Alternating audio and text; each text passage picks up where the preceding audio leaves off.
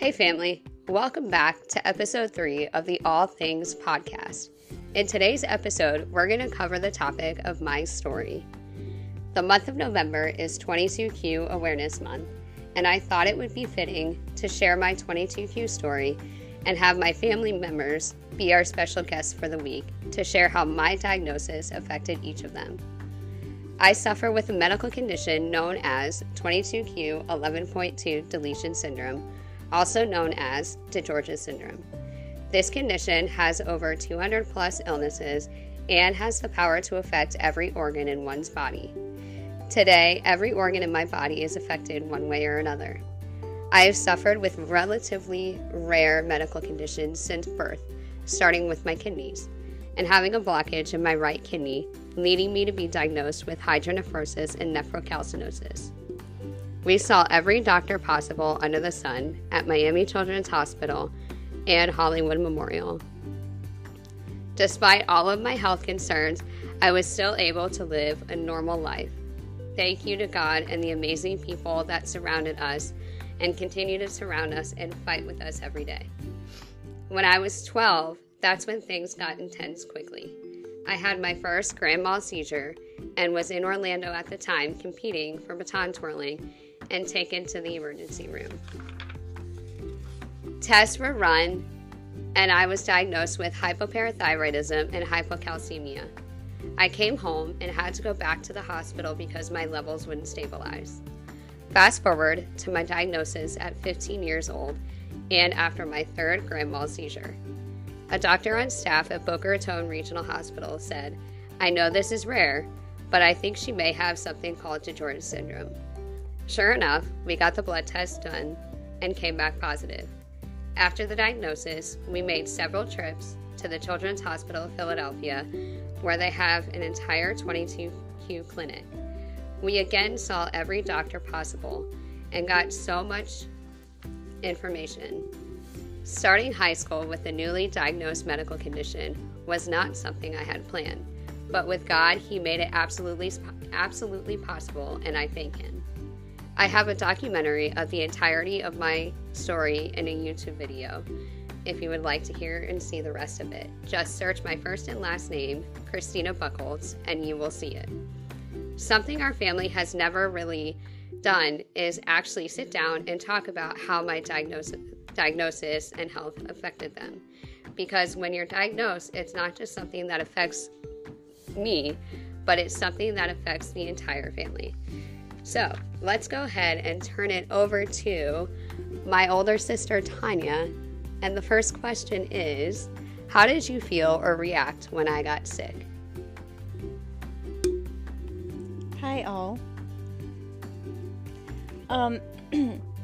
So when you first got sick, and we were at Wide World of Sports, it was when I first saw you collapse, it was like, honestly, the very first thing I thought was, what is she doing? Like, I didn't know it was something serious. I thought you had just fallen over because you know, we were stretching, so I thought you just fell over because you were tired or being silly. And then when I saw foam coming out of your mouth, I freaked out. I was like on my knees right next to you, and I was like, "Christina," because you obviously your eyes were not open. And then when I realized that you weren't waking up and everybody else was there, I ran. Like, I don't even know how fast I ran, but it couldn't have been like more than 2 seconds to get into the gym. I was just running so fast, but it's like, you know, wasn't thinking, it was just doing type thing. So I went in there, and I remember I was at the very bottom of the stairs, and I was looking up at Mom, and I was like, "Hurry, you gotta get in here." But yeah, it was like, honestly, I don't think I really felt anything until we got to probably the Celebration Hospital. When we got there and you were awake and changed your clothes.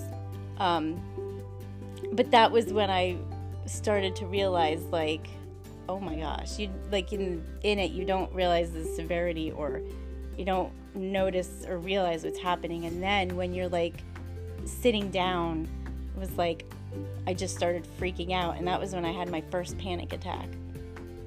So, yeah, thank you very much. Yeah, I've had panic attacks for many years until I realized how to, like, why I was having them and how to deal with it. But I didn't know how to deal with your sickness, and that was how it came out, was panic attacks, until I learned. But yeah, so lots of panic attacks because you don't know, and that's just, for me, it just bottled up. And so when she first got sick, you felt scared? Yes, everything. Well, not at that moment, because I was too overrun with what do we do. But yeah, it was like every emotion. Like, I was crying, I was mad, I was upset, I was like, but I wasn't showing it. I was holding it all in. Like, even when I went to Linda's, because I went and stayed at her house for like 4 or 5 hours to just clean and stuff. And even there, I didn't cry. It was like I was just holding it in, because I think I thought if I showed emotion, that meant something bad was happening, you know? But anyway, yeah, that's kind of how I felt. Well, thank you for sharing, because I know it's not easy going back to such dark times, but that just proves that our courage is so very strong. And I hope this podcast encourages other families to not wait as long and to just kind of go for it and talk to your families about how each of you are affected, because it really, as you'll hear throughout the podcast, it's really the entire family and all of your loved ones are affected by this. And going back to what my sister was talking about back in the emergency room, I remember waking up and my director being there too, and I was like, the first thing I said was, did I miss the competition? And that is a very typical response of something I would say. And she was like, I'm sorry, you did miss the competition. But let's go ahead and hand it over to my mom. Hello there. This is Christina's mother, Deborah. And so, like Tanya had said, we were all in the gym that way. Well, let me preface first. Christina's had illnesses all her life.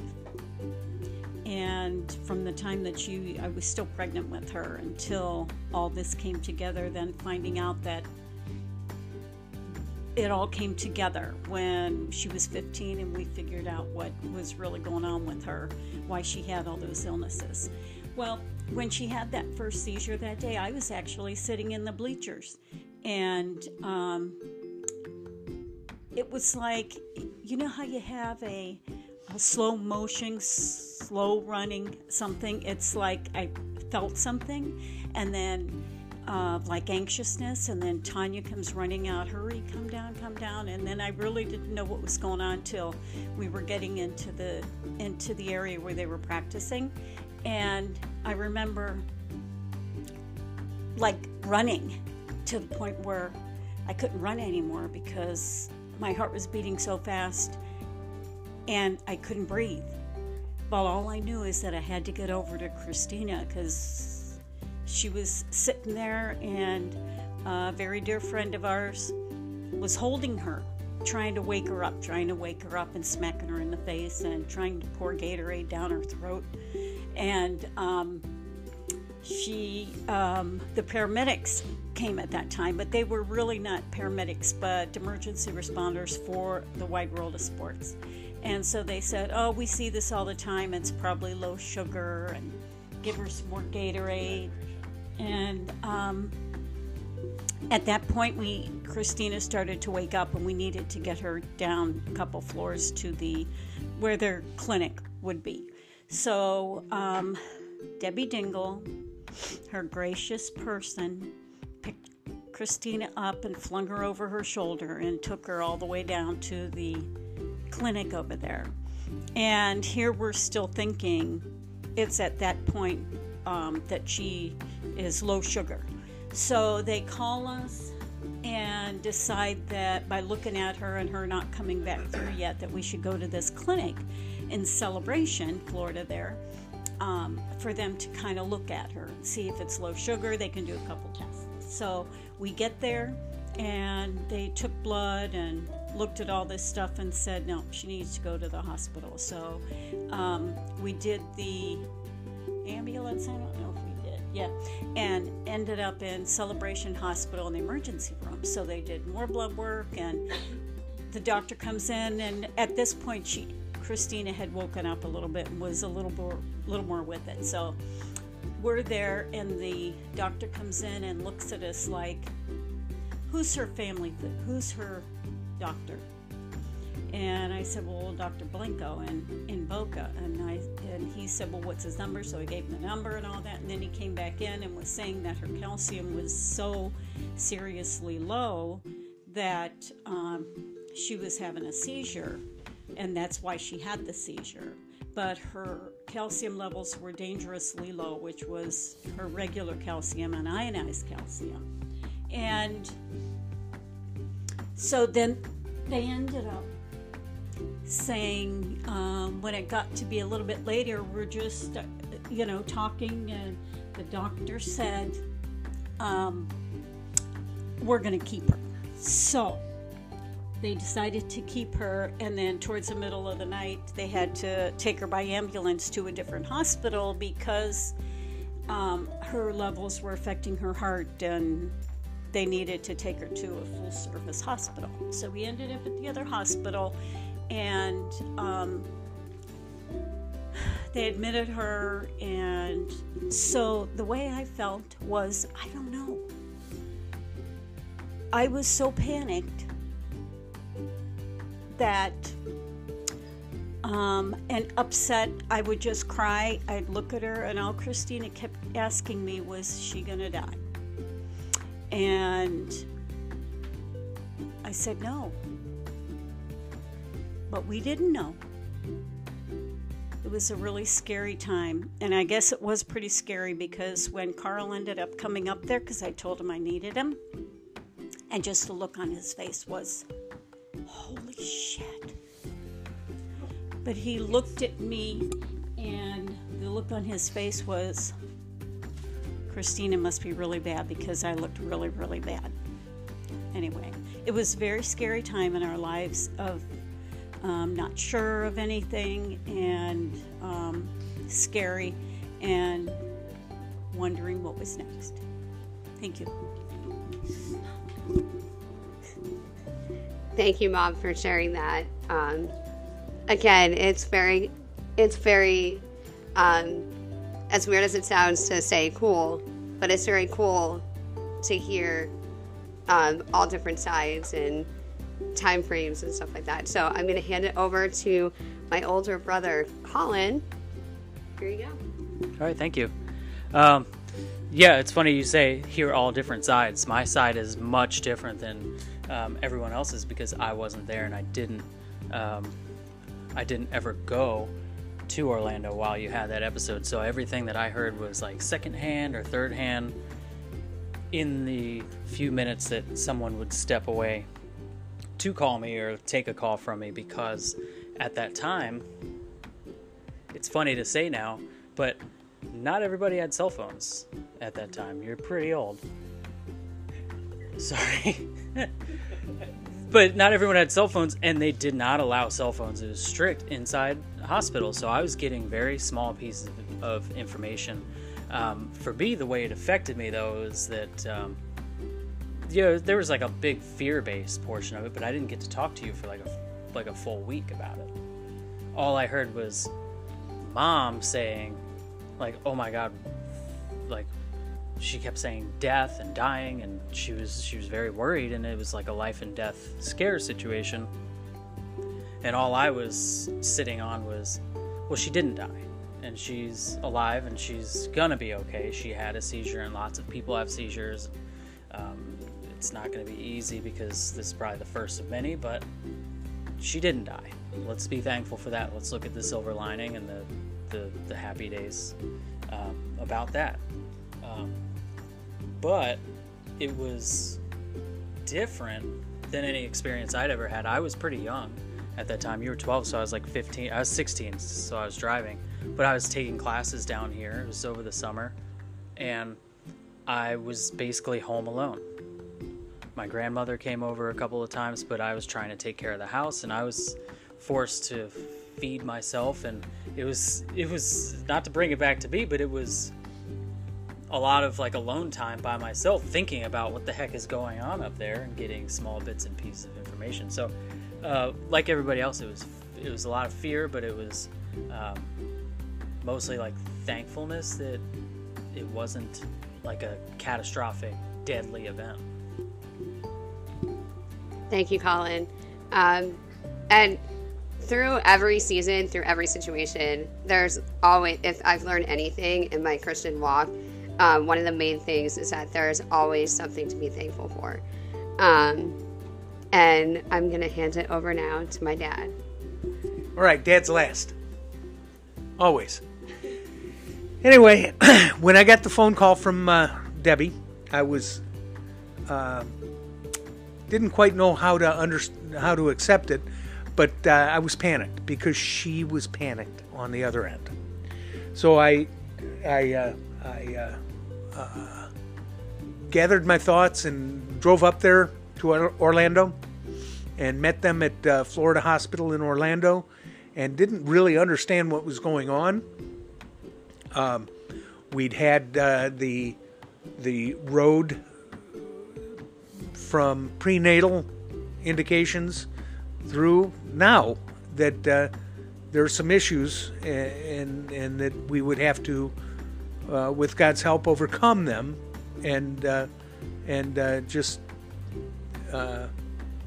deal with them. At any rate, after we got there, it was kind of just a mess up there at the hospital, and we dealt with it and finally got her home, and we've moved forward, and we're gonna go forward from there. Thanks. Thanks, Dad.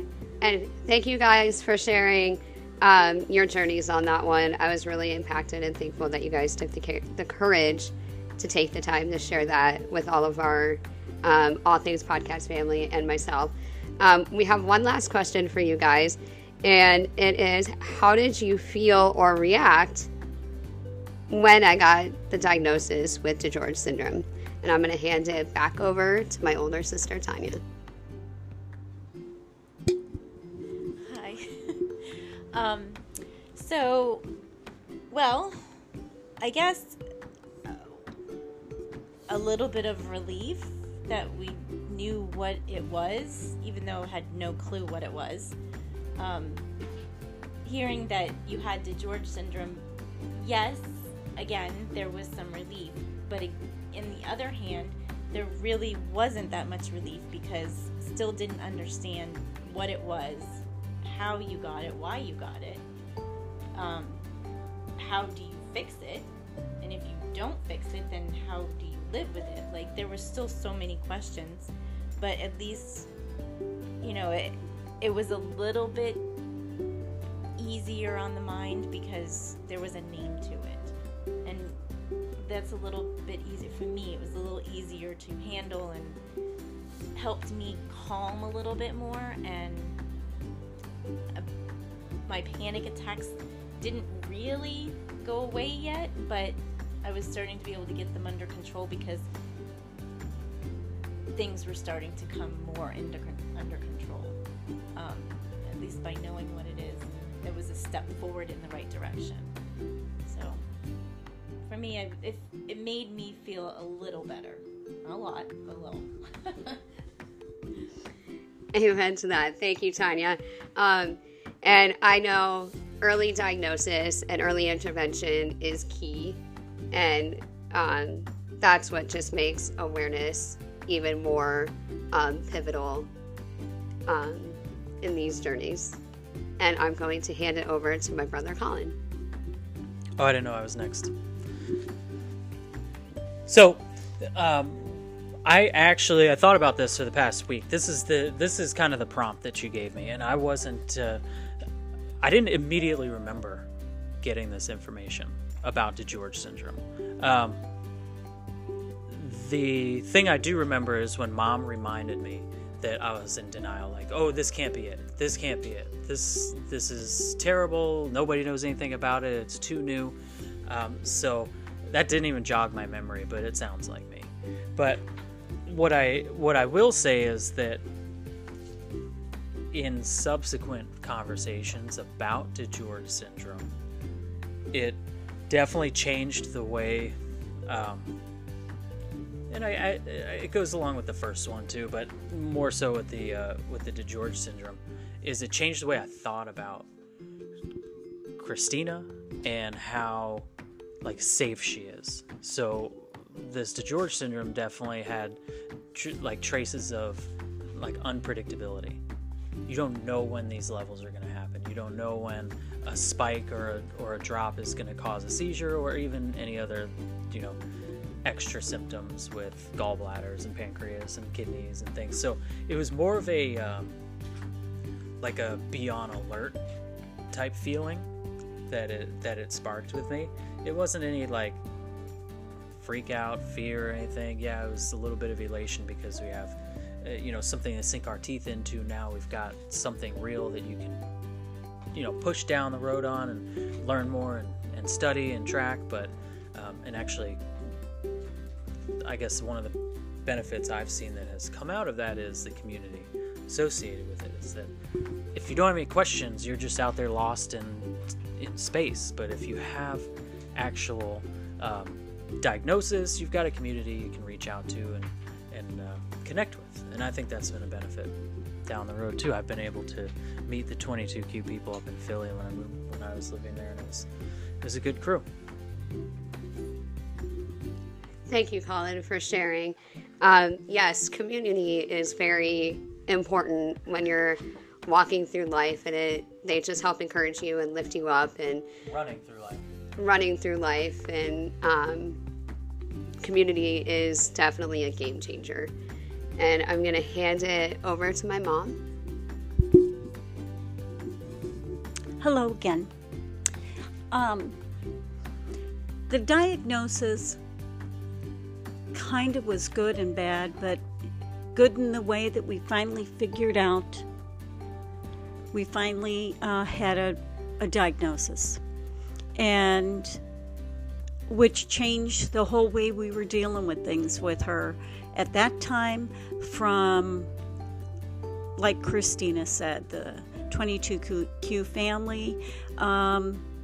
We still were kind of lost because we didn't really get to meet, to really know enough until we went to a convention in Orlando that gave us, opened the doors. It gave us so much information, and we met so many other people that were all in the same boat with us, that it was like, oh my goodness, we have other people to talk to about that. So yes, it's been quite a road that we've had, even up to today, but we're so thankful for the people that helped us along the way. Definitely happy for family that have all stuck together and all had the same concerns and understand, I guess, with us. So yes, it was scary, but like Christina would tell you, a blessing also, because we've been able to help people, we've been able to relate to people and help other young families. Thank you. Thank you, Mom. Yes, and going back to blessing, I always say, if you hear me share my story, I will always say my health is the greatest blessing in my life, but it is also the greatest challenge in my life. And I dive deeper into that little quote saying in my YouTube video when I share the entirety of my story. And last but certainly not least is my dad. Yeah, here's Dad again. How did I feel or react when she got the diagnosis, or when we got the diagnosis? I think my son touched on this, that there was maybe some denial. Couldn't believe it. didn't understand it.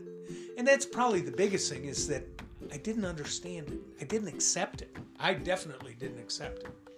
And I'm not very proud of this, but I was not very supportive of the diagnosis at first. It took me a couple of years to understand and accept what was going on. I knew, spent 15 years dealing with my daughter's issues. I hate to call them issues, but with my daughter's issues. There I go. And, you know, when we finally got a diagnosis, I was like, are you kidding me? Come on. Can't be. So anyway, we're beyond that, and I finally got on board. And I'm definitely proud of my daughter and what she's done. I'm definitely on board with what we need to do.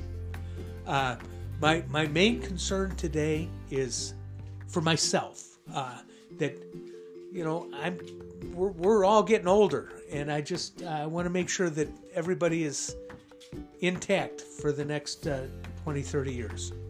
And I know that my daughter's faith is strong, and it needs to maintain that, and because her faith in Jesus is going to carry her forward, as it's going to carry me forward, I hope. Anyway, I'm